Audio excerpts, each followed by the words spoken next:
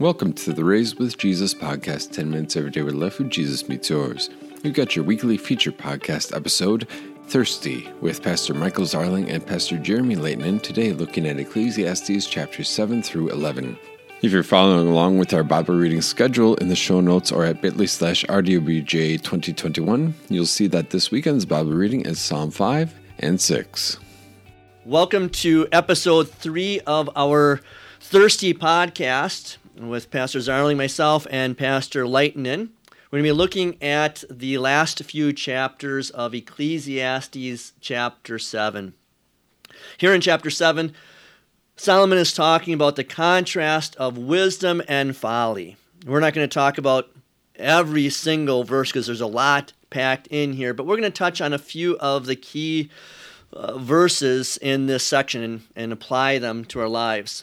So the first one I thought of was verse 2. Better to go to a funeral than to a feast, since death is the final destination for all mankind.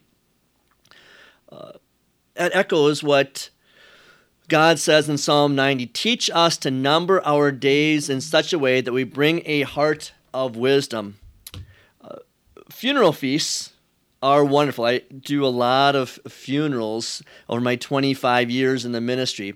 And there's sadness at the funerals, but there's also rejoicing, which is a huge difference for memorial services. Those are just sad because they only focus on the living. And now that the living are gone, then the only thing that's left is sadness. But at a Christian funeral, then there is time for rejoicing because the saint is in heaven enjoying God's eternal banquet feast. And so at the sacrament of the Lord's Supper, we join in that feast with the saints in heaven while we're here on earth. I wanted to bounce back just a little bit to verse 1. A good name is better than fine perfume, and the day of death better than the day of birth. So you see how there it leads into the point that Pastor Zarling just made. I wanted to focus, though, on how a good name is such a great gift that I don't think people think about very often. God's name is his reputation, all the facts we know about him, and that is Christian doctrine. That is very important. But it's also a good gift when he gives each of us a good reputation. And I think it's easy for us to think, I don't care what people think about me, or if people don't like me, that's their problem. There's a lot of people that have that kind of a mindset, but God also gives a lot of blessings through a good name or a good reputation. There's a lot of doors that open when people know you and know what you're like, that you are dependable, that you are friendly, whatever the case may be. And then I looked at verse 5. The fool's laughter sounds like thorns crackling under a cooking pot. And I was reminded, I grew up watching MASH. That not the most wholesome show now when I look back on it, but there was always a laugh track. And I'm just wondering, are these shows that have laugh tracks really all that funny if you have to have a sitcom where you are telling people, hey, we're forcing you to laugh? Well, laughter is a gift from God, but laughter that covers up evil and ignores the day of reckoning is kind of like taking aspirin for cancer or laughing on your way to the cemetery. I might be skipping some good thoughts in the verses after that, but I'm going to jump to verses 9 and 10. I thought they kind of made a nice contrast with each other. First of all, do not be quickly provoked in your spirit, for anger resides in the lap of fools. I don't have the EHV translation in front of me, but that translation made me think a lot more about young people and how when you're young, it is really easy to get fired up about things and to have fluctuations of emotion and get passionate and angry. And this is saying, make sure you temper yourself. And you can almost see all of the old-timers sort of leaning back and nodding their heads in agreement. Yeah, you young people, get a control of yourself. But then verse 10 contrasts with that for the old-timers. Do not say, why were the old days better than these? For it is not wise to ask such questions. everybody thinks that the days long ago were the good old days, and really when you look back at it, there were probably a lot of things to complain about back then too, maybe even more than we have now. Yeah, thinking of those glory days in verses 9 and 10 exactly, I was thinking, how many of us really want to go back and relive our high school and college years? We may remember them fondly, but Solomon is reminding us to live in the present. Look for the future. Wisdom lies in understanding how God is working in our lives. Look at verses 13 and 14. Look at the work of God. Indeed, who can straighten what he has bent? On a good day, enjoy the good. On a bad day, consider carefully. God has made the one as well as the other, so no man can find out anything that will come later. According to what these two verses are saying, what should we conclude? We say that God is sending the good times and the bad times. We can't ever figure these things out. We still revere God, according to verse 14. And if you think these last few weeks, these last few months have been rather rough for us in America, and we might think that these are the worst things ever, worst year 2020 ever. Well, that's only because we're not students of history. The tension we feel here in America right now was probably worse back in the 60s and 70s with the race relations and the Vietnam War. Before that, you had the two wars to end all wars. Before that, you had the Civil War that not just divided a nation, but divided families. And maybe God is bringing judgment on our nation, just like God brought judgment on Old Testament Israel, carried away into captivity in Assyria, the way God carried away the nation of Judah into Babylon for 7 years. Maybe God is bringing judgment on us, which we see as bad, because of our nation's polytheism, our atheism, our permissive sexual behavior, our murdering of the unborn, and so on. And I'm glad that you brought this up, because I wanted to just go back and take another look at verse 13, who can straighten what God has made crooked. And that might cause some listeners some pause or some concern to think of God making something crooked. How can God do anything wrong?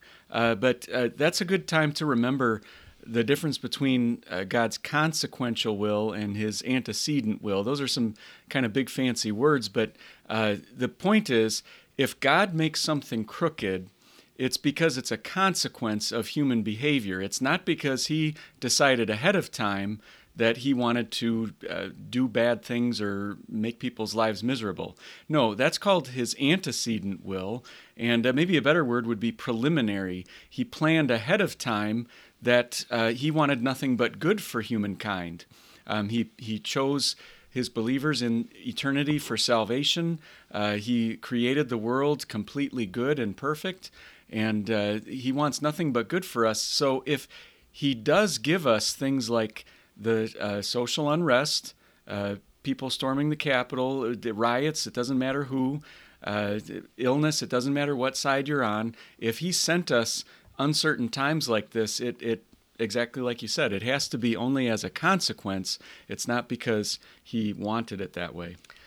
And so you can kind of figure out that, as Pastor Lightnin mentions, consequential and antecedent will, one of two things is happening is he's a lot younger than I am, and he's closer to seminary, so he remembers this stuff better, or he was just a way better student at some than I was. I look at verse 21. Furthermore, do not take to heart all the words people say, so that not hear your servant cursing you. We might say, let it go in one ear and out the other ear.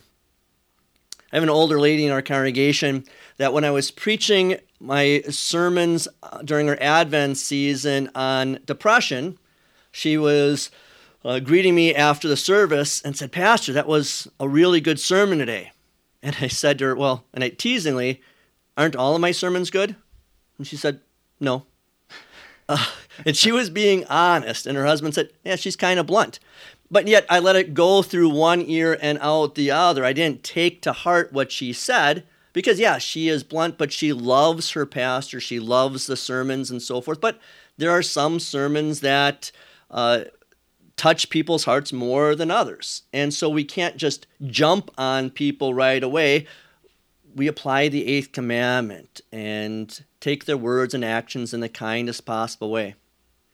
And finally, if you would try to soak up all of the feedback that everybody could possibly give to you, it would probably be overwhelming and devastating, so that you couldn't do the job that you needed to do. And so that's why there's a lot of wisdom in that verse. Do not pay attention to everything people might be saying about you. And then Solomon talks in verse 26. I kept finding out that a woman whose heart is a trap is more bitter than death. Her heart is a hunter's net. Her hands are chains. The man whom God recognizes as good will escape from her, but the sinner gets trapped by her. What Solomon's talking about here is what a blessing it is to have a spouse who shares your Christian values with you. Solomon didn't find that. Even though he had 1,000 wives, he did not have someone who was a soulmate. As opposed to his father, David, I don't know if any of his wives were soulmates, but he had a good friend in Jonathan who was a soulmate. And so for you, cherish that soulmate, someone that you can trust completely. I like how you took that verse, because I think it would be easy to think that Solomon is really dumping on women there by saying, just picking on the woman. But that's good to take the different angle of, yes, cherish the positives of marriage rather than complain about the bad parts. Is there anything else you want to bring up with chapter 7? We could move on to chapter 8. All right, you want to take the lead on this chapter? Well, I think you can start by looking at how wisdom brightens a man's face and changes its hard appearance. I guess I would jump to something like storytelling, and you've mentioned this about your preaching style too, that people are a lot more engaged when you're telling a story. You're giving a narrative with beginning, middle, end, and characters, and it's drawing people in, and it's also informing them. And maybe that's kind of the idea with wisdom brightening someone's face. As they're hearing a story, they're saying, "Hey, I can relate to that. It's really brightening my life a little bit to be able to engage in whatever this story is." And one of the things I do like to tell stories, I write stories for Bread for Beggars. You can go and find some of those. There's lots of Star Wars stuff on there. I know a couple of people that, they like telling stories too, but I kind of gently remind them, hey, brother, a story has a beginning and an ending, and it has a point. Sometimes they just tell stories just to hear themselves talk. In the next couple of verses, you have some fourth commandment issues. It says, "Obey the king's command, I say, because you took an oath before God. Do not be in a hurry to leave the king's presence. Do not stand up for a bad cause, for he will do whatever he pleases. Since a king's word is supreme, who can say to him, 'What are you doing?'" And of course, that would speak to us today about our civil government and authority figures, but really any authority figure. And we were talking before we started recording about how I might be a little bit jaded by this verse right now, because we just finished semester exams at Shoreland Lutheran High School, and when I read this part about do not be in a hurry to leave the king's presence, it sort of made me think about how many of my students are in quite a hurry to leave the classroom, and I can see why that might be a little bit frustrating if you're the king. And then verse 11, when the sentence for a crime is not carried out quickly, people's hearts are emboldened to do evil. And you can apply that to the government too, but I want to apply it first, like Pastor Lightnin said, with school. I teach my 7th and 8th graders at Wisconsin Lutheran School here in Racine. And if I see one of them cheating, and yet I don't deal with it right away, what are they going to do? They're going to become emboldened, and they're going to continue to do that. Or we've seen it this fall with protesting, and protesting that can then evolve into riots. And yet, I think of one instance this fall where I was out east in a country town where a protest became a riot, and yet the police right away identified the ringleaders, arrested them, and then charged them. And the judge gave each one of them, I think there were 8 of them, $1 million bond. And you know what happened with the riot? It ended just like that because they came down hard on it. And what happens is if you allow evil to continue, then people are going to become emboldened. I liken it to a 2-year-old in the grocery store, that when he starts pitching a fit, if the parent gives in and buys him the toy or candy he's crying for, that emboldens him so the next time he's going to do the same thing. But if the dad shuts everything down, he leaves the cart there, he goes outside with his child, maybe leaves the store completely, he deals with his 2-year-old in discipline, eventually that child is going to learn to behave. And what's true of 2-year-olds is true of adults too.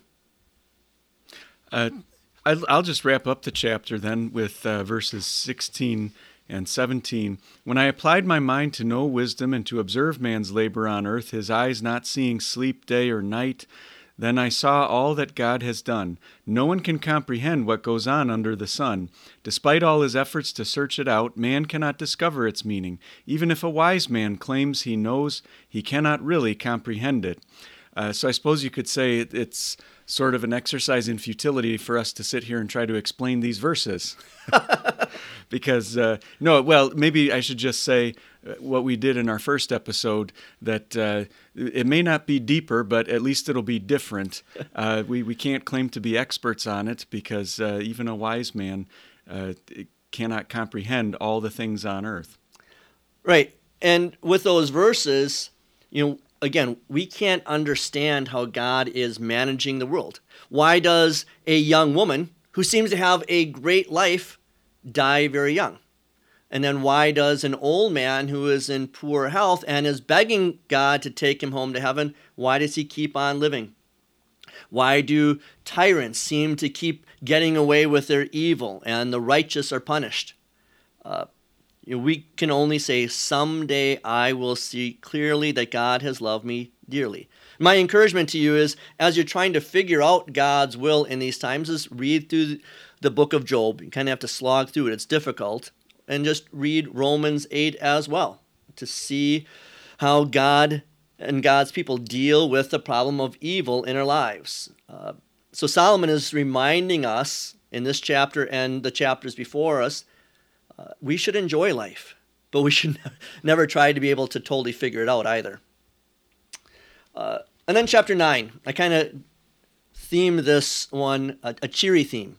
Solomon says, death comes to all. And so there, again, the first 6 chapters are evidence of a pessimistic view of life in a world where life is not fair. It seems that the good are not always rewarded, the bad are not always punished. And worst of all, death impartially carries some away and not others.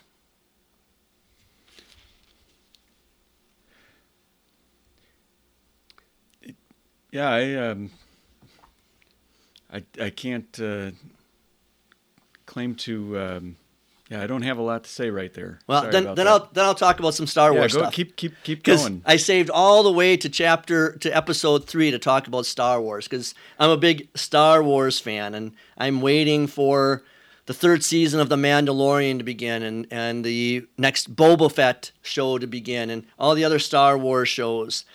So right now, in between, I'm reading Star Wars graphic novels. One of my daughters said to me, "You mean comic books?" And I said, "No. Comic books are read by kids. They're just single issues. But when you take all the comic books and you bind them together, they become a graphic novel, and then adults can read them." But in the Star Wars universe, it often seems like the Empire gets ahead. The Emperor and Darth Vader are much stronger in the Force than Yoda and the Jedi, Han Solo, Leia, Luke, and the light side of the Force. It can often seem like evil wins, both in the Star Wars universe and in real life. Now, in Star Wars, the Force is supposed to balance everything out, but in real life, God is in control. He may or may not balance things out, especially from our viewpoint. Yet we trust that he's in control, and that helps us from getting too depressed or too optimistic. Yeah, and I don't know if I really do have much more to say about chapter 9, because you kind of summed it up already with just talking about how why does the young woman who has so much promise in her life die young, and why does the old man who's begging for death live on for many years? That's kind of a theme throughout the whole chapter. The race is not to the swift or the battle to the strong, nor does food come to the wise. Those are all things that you would think make sense. But then so often, well, not often, but on occasion, it doesn't work out that way. Right, and with those verses exactly, that maybe, we got the NFL playoffs that we're in right now. The best team doesn't always win. The stronger army sometimes loses a war. The wisest plan doesn't always succeed. Entertainers and athletes are paid more than those who educate children or save lives. Success in life seems to depend on luck. So again, I'll talk about some Star Wars when it talks about luck.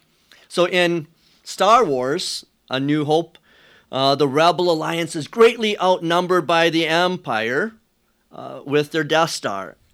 Luke makes what seems to be 1,000,000-to-1 shot to destroy the Death Star. The Ewoks in Return of the Jedi, they crush a chicken walker with 2 logs suspended from trees, only because the chicken walker happens to walk right in between where those 2 logs are. Han Solo is blind and swings his staff and hits Boba Fett in his jetpack, sending Fett into the Sarlacc pit. Again, all of this seems lucky. The strong and successful Empire doesn't win. And again, it seems that way in real life, but we don't say it as luck. We just trust that the Lord is in control. I will kick off chapter 10 sort of by saying that, first of all, this reminds me a lot of the book of Proverbs.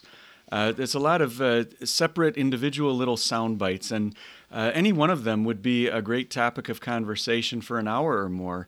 But I don't know if I have anyone in particular that I want to focus on. Maybe you could just grab a few if you had them in mind. But the one thing I did want to say is often I will tell people, whether they're in a Bible class that I teach or a student in my classroom, that when you're reading the Old Testament, a neat way to do it is to think, what was it like for the preteen Jesus to read these words? Because the Old Testament was his Bible.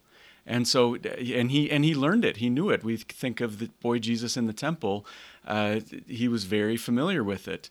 And not just in his omniscient God person, or I should say his God nature. As a true human, he knew the scriptures. And so I often like to say, what would this sound like coming out of Jesus' mouth if he was reading it out loud? Or can you think of a time in his life when Jesus, this would have applied to him, or this would have been especially meaningful for him? And just to kick things off, I'll take a look at verse 7, where it says, I have seen slaves on horseback, while princes go on foot like slaves. And maybe a way to apply that to Christ would be, so often he had to walk from place to place as a lower class or middle class citizen, and then there were people who were enslaved in sin who could ride on horseback in the Roman Empire or in Herod's palace. And going back to verse 4, because there's so much anger and angst right now, that verse really stuck with me. If a ruler's anger rises against you, do not abandon your post, because keeping calm puts serious sins to rest. So the encouragement there is remain calm in anxious situations. Now, this is a learned skill. We're talking to our high school senior, Lydia, about going into the Army ROTC in college next year. Now, she's not real interested in having people yell in her face. But I reminded her that she wants to go to college to become an airline pilot. That's high stress.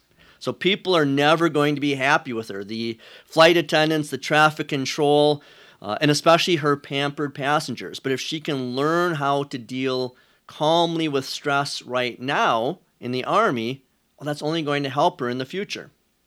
And then I look at verses 8 and 9. A person who digs a pit might fall into it, and one who breaks through a wall might be bitten by a snake. A person who quarries stones may be hurt by them. Someone who splits logs may be endangered by them. Verse 10, if the axe is dull and no one sharpens its edge, the person chopping must apply more strength. But an advantage of wisdom is that it gives success. And so what those verses are talking about is that every undertaking in life involves risk, regardless of whether the undertaking is good or bad. Now, even though every situation involves risk, you need to have good preparation and a good plan to reduce that risk. And so one of my favorite people to read and then to listen to on social media is Mike Rowe. So Mike Rowe, if you don't follow him, I would encourage you to follow him, read his books, read his mom's book. She's really funny. But Mike Rowe, you might know him as the host from Dirty Jobs. He does another number of other shows and narrates a lot of shows. But one of the phrases he's used, and I really like, is the phrase, safety third. And what that means is that if safety was first, we would never do anything. If safety was first, I would think explorers would never have left Europe to come to America. We would never have put a man on the moon. We would never leave the house. And so there always has to be a balance between fear and respect. If safety was first this summer, my daughter Miriam and myself, we would not have gone skydiving and then 2 days later done 200 miles of biking in 2 days. There's always a balance of safety and risk, and that's what Solomon's talking about in those verses. I guess I'll just then wrap up the chapter by going back to that thought I had before about how can you see Jesus in these words. Maybe in verse 19, a feast is made for laughter and wine makes life merry. That made me think of his first miracle, a wedding where he turned water into wine. And the Pharisees were quite upset that Jesus' disciples were such a bunch of rowdy merrymakers that they were wondering. And I'm thinking of that passage where Jesus said, boy, we just can't please you. This generation is like children that stood in the marketplace and didn't like it when people sang a funeral dirge for them, and they didn't like it when they sang happy songs. And then in verse 20, when it says, do not revile the king even in your thoughts or curse the rich from your bedroom, I can think there about Christ's trial and how even in his thoughts, he wasn't having any sinful thoughts against Pontius Pilate or the high priest during his illegitimate trials. And he perfectly lived life for us as our atoning replacement. Then moving on to chapter 11, verse 1 says, cast your bread on the surface of the water, then after many days you will find it again. In the commentaries I read in studying this, I can talk about brewing beer. That soaking bread in water is one of their methods of brewing. You had to destroy the bread to get the beer. But I'll let Pastor Lightnin kind of talk about brewing beer with that verse if he wants to. So as you all heard last week, I do have this hobby of brewing beer. And so I also just took a class recently on Ecclesiastes taught by a member of our church here this past summer. And I hope that I don't bring any shame on the teacher by getting this wrong. But I think that I've heard there are at least three possible interpretations for this. Casting your bread on the waters could mean a reference to business or merchants who their bread or their money or merchandise is what they send away on ships to foreign ports so that it can bring back a return or a dividend. The other thing would be something to do with charity work, kind of like feeding the ducks in the park, or maybe throwing bread to those that are less fortunate, something along those lines. But then there is the one about brewing beer, that in order to brew a batch of beer, you need to waste, in a sense, a whole lot of water and a whole lot of malted grain and maybe some other ingredients. And it may seem like a waste, because if I mess this up, the whole batch is ruined. I had my brewing mentor actually told me one time about a batch that he made where some glass broke inside of one of his devices, one of his tools broke, and it was glass inside of the batch of beer that he was making, and he had to he had to throw away the whole batch of beer. And it goes back to what you were saying before about the balance of risk versus preparation versus safety, that you do need to take a risk when you make a venture. And that's any of those, whether it's the charity work or the businessman with the bread sending his merchandise far away, or the brewing. In any event, you have to take a risk to make a profit. And then Solomon says in the next verse that you kind of need to equal out your risks by investing differently. He says, put part of your investment into 7 or even into 8 ventures, for you do not know what disaster might come upon the land. So my daughters, the 4 of them this Christmas, they got stocks from their grandfather. And that might seem kind of weird, but my girls were really excited to get the stocks because they are diversified, the different kinds of stocks. And now they can go on the news and then watch their stock go up and so forth.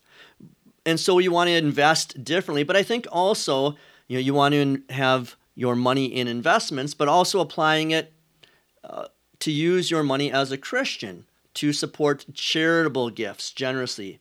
You want to sow the seed of the gospel. We might say, don't put all your eggs in one basket. And then verses 3 and 4 I want to touch on. If the clouds are full, they pour out rain on the earth. Whether a tree falls to the south or to the north, wherever it falls, there it will lie. Whoever keeps watching the wind will never sow, and anyone who keeps looking at the clouds will never reap. What Solomon is saying there is some things in life are inevitable. Some things cannot be done. So if you're waiting for the perfect conditions to undertake something, you're never going to do anything. This week, I spent a lot of time talking to other pastors and missionaries. I serve as our Southeast Wisconsin District Mission Board chairman for the Wisconsin Synod.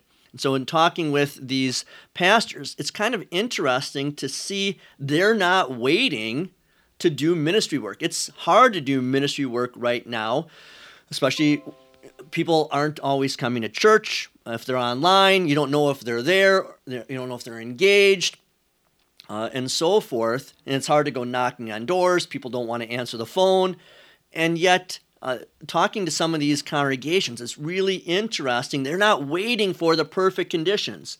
One, they have a Japanese preschool, and they're trying to figure out how do we share the gospel even more with that. One, they found out that their culture in their city doesn't look very diverse. Everyone looks white, but when you talk to the people, you realize they are Polish and Bulgarian and Russian, and the church is trying to figure out how do they better minister to those people. There are some who are trying to do mission work in their grade schools, others that are thinking about expanding their church and having a second site or a daughter congregation. So the key is that even in the hard time of this uncertain time when we're living in, these pastors, these congregations are doing God's work. They're not waiting for the perfect time. And I trust that our God, the Lord of the church, is going to bless their efforts. I'll just add two more thoughts on chapter 11. One of them is, if I can go one more time to that thought about finding Jesus in the Old Testament, or at least thinking about how he would have read the Old Testament. Verse 5 says, "As you do not know the path of the wind, or how the body is formed in a mother's womb, so you cannot understand the work of God, the maker of all things." And the part there especially that made me think of Christ is the body being formed in the mother's womb. It's right after Christmas time, and you can think 9 months before Christmas, whenever it was. We can't say for sure when the birth of Christ happened or during what season, but that was also another human body that you would not have been able to see. When did it, or how did it start? When did it begin? When was there first a human being? It was a mystery with God, how he creates life. And then the other thought that I wanted to add was from verse 9. "Be happy, young man, while you are young, and let your heart give you joy in the days of your youth. Follow the ways of your heart and whatever your eyes see, but know that for all these things God will bring you to judgment." At the class that I took this past summer on the book of Ecclesiastes, one of the students brought up a great question about that verse. He said, "Are you sure that we really want to tell young people to follow their heart?" And it's even true from a biblical standpoint. Christian doctrine teaches us that the heart is perverse and twisted above all things. But again, this is talking about not so much the spiritual side of things, but life under the sun. If we didn't have any word from God, or rather maybe I should say, if we're not talking about God's word, then you should pursue something in life that you enjoy. The teacher answered the student's question in the class this past summer by saying, we wouldn't want to tell young people to go seek out a job that they hate. Whatever job you seek out, it should be something that you're passionate about and that you enjoy, and that will make it a pleasant experience despite all of the hardships that will come along with it.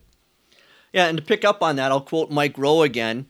He has spoken at numerous graduations, and he tells the students, don't follow your dreams. Exactly what Pastor Lightnin was saying.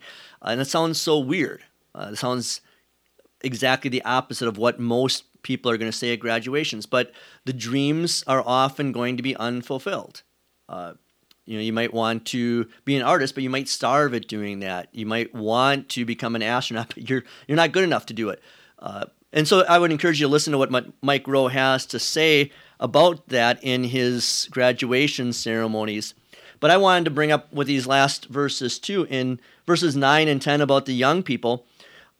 They should find happiness. But the great thing that Solomon is saying, and what Pastor Lighton and I will teach our young people, is you find happiness. You follow your heart, not your sinful heart, but your sanctified heart as Christians. And find your happiness, your joy, by doing what Christ wants you to do in God's kingdom. And with that, I'm really encouraged in our congregation that I've been blessed to have a very good relationship with our grade schoolers and high schoolers, that every year we have a very successful soccer camp.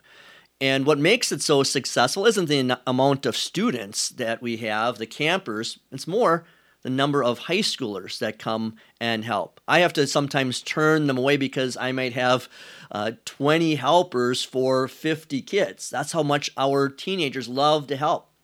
And this summer, I was talking to Nick, who is now a senior at Shoreland Lutheran High School. And I said to Nick, because he was one of the coaches and teachers, I said, "Hey, Nick, you're really good with these little kids." And he goes, "I know." So he was real humble too. And I said, have you ever thought about being a teacher? And he said, I kind of thought about it, but I like doing math, and I thought about going into the trades. And I said, you know what? What we really need in our area Lutheran high schools are math teachers and trade teachers. And you can be one of those. And he said, really? I can? And so now I'm really excited. to tell you that he's going to Martin Luther College next year with a number of our other students. And it's really cool to see so many of our young people getting involved in doing the Lord's ministry. Maybe going into the trades, going to college, but still going to church, still active in their campus ministries in their college, and then going on to Wisconsin Lutheran College, going on to Martin Luther College to be involved in the Lord's ministry, because that's where they find fulfillment for their sanctified heart. All right, so we're going to wait on chapter 12 for next week. Chapter 12 is going to be talking about remember your Creator. And then you're going to start reading the first 4 chapters of the Gospel of Mark. And so there you're going to see the only begotten Son of the Creator. And so we're really excited to get into Mark. I am, because Ecclesiastes is tough. There's a lot of things here. I'm looking forward to applying the gospel in those gospel stories and accounts and Jesus' words to your life. Have a great rest of your week, and we'll see you next time on the Thirsty Podcast. Thanks so much for joining us. If you have any feedback on content or questions that you would like to see addressed or hear addressed, rather, go to raisedwithjesus.com/podcast, and there's a form that you can fill out there, or check out the show notes. You can email us at rwjpodcast@gmail.com. God bless your day.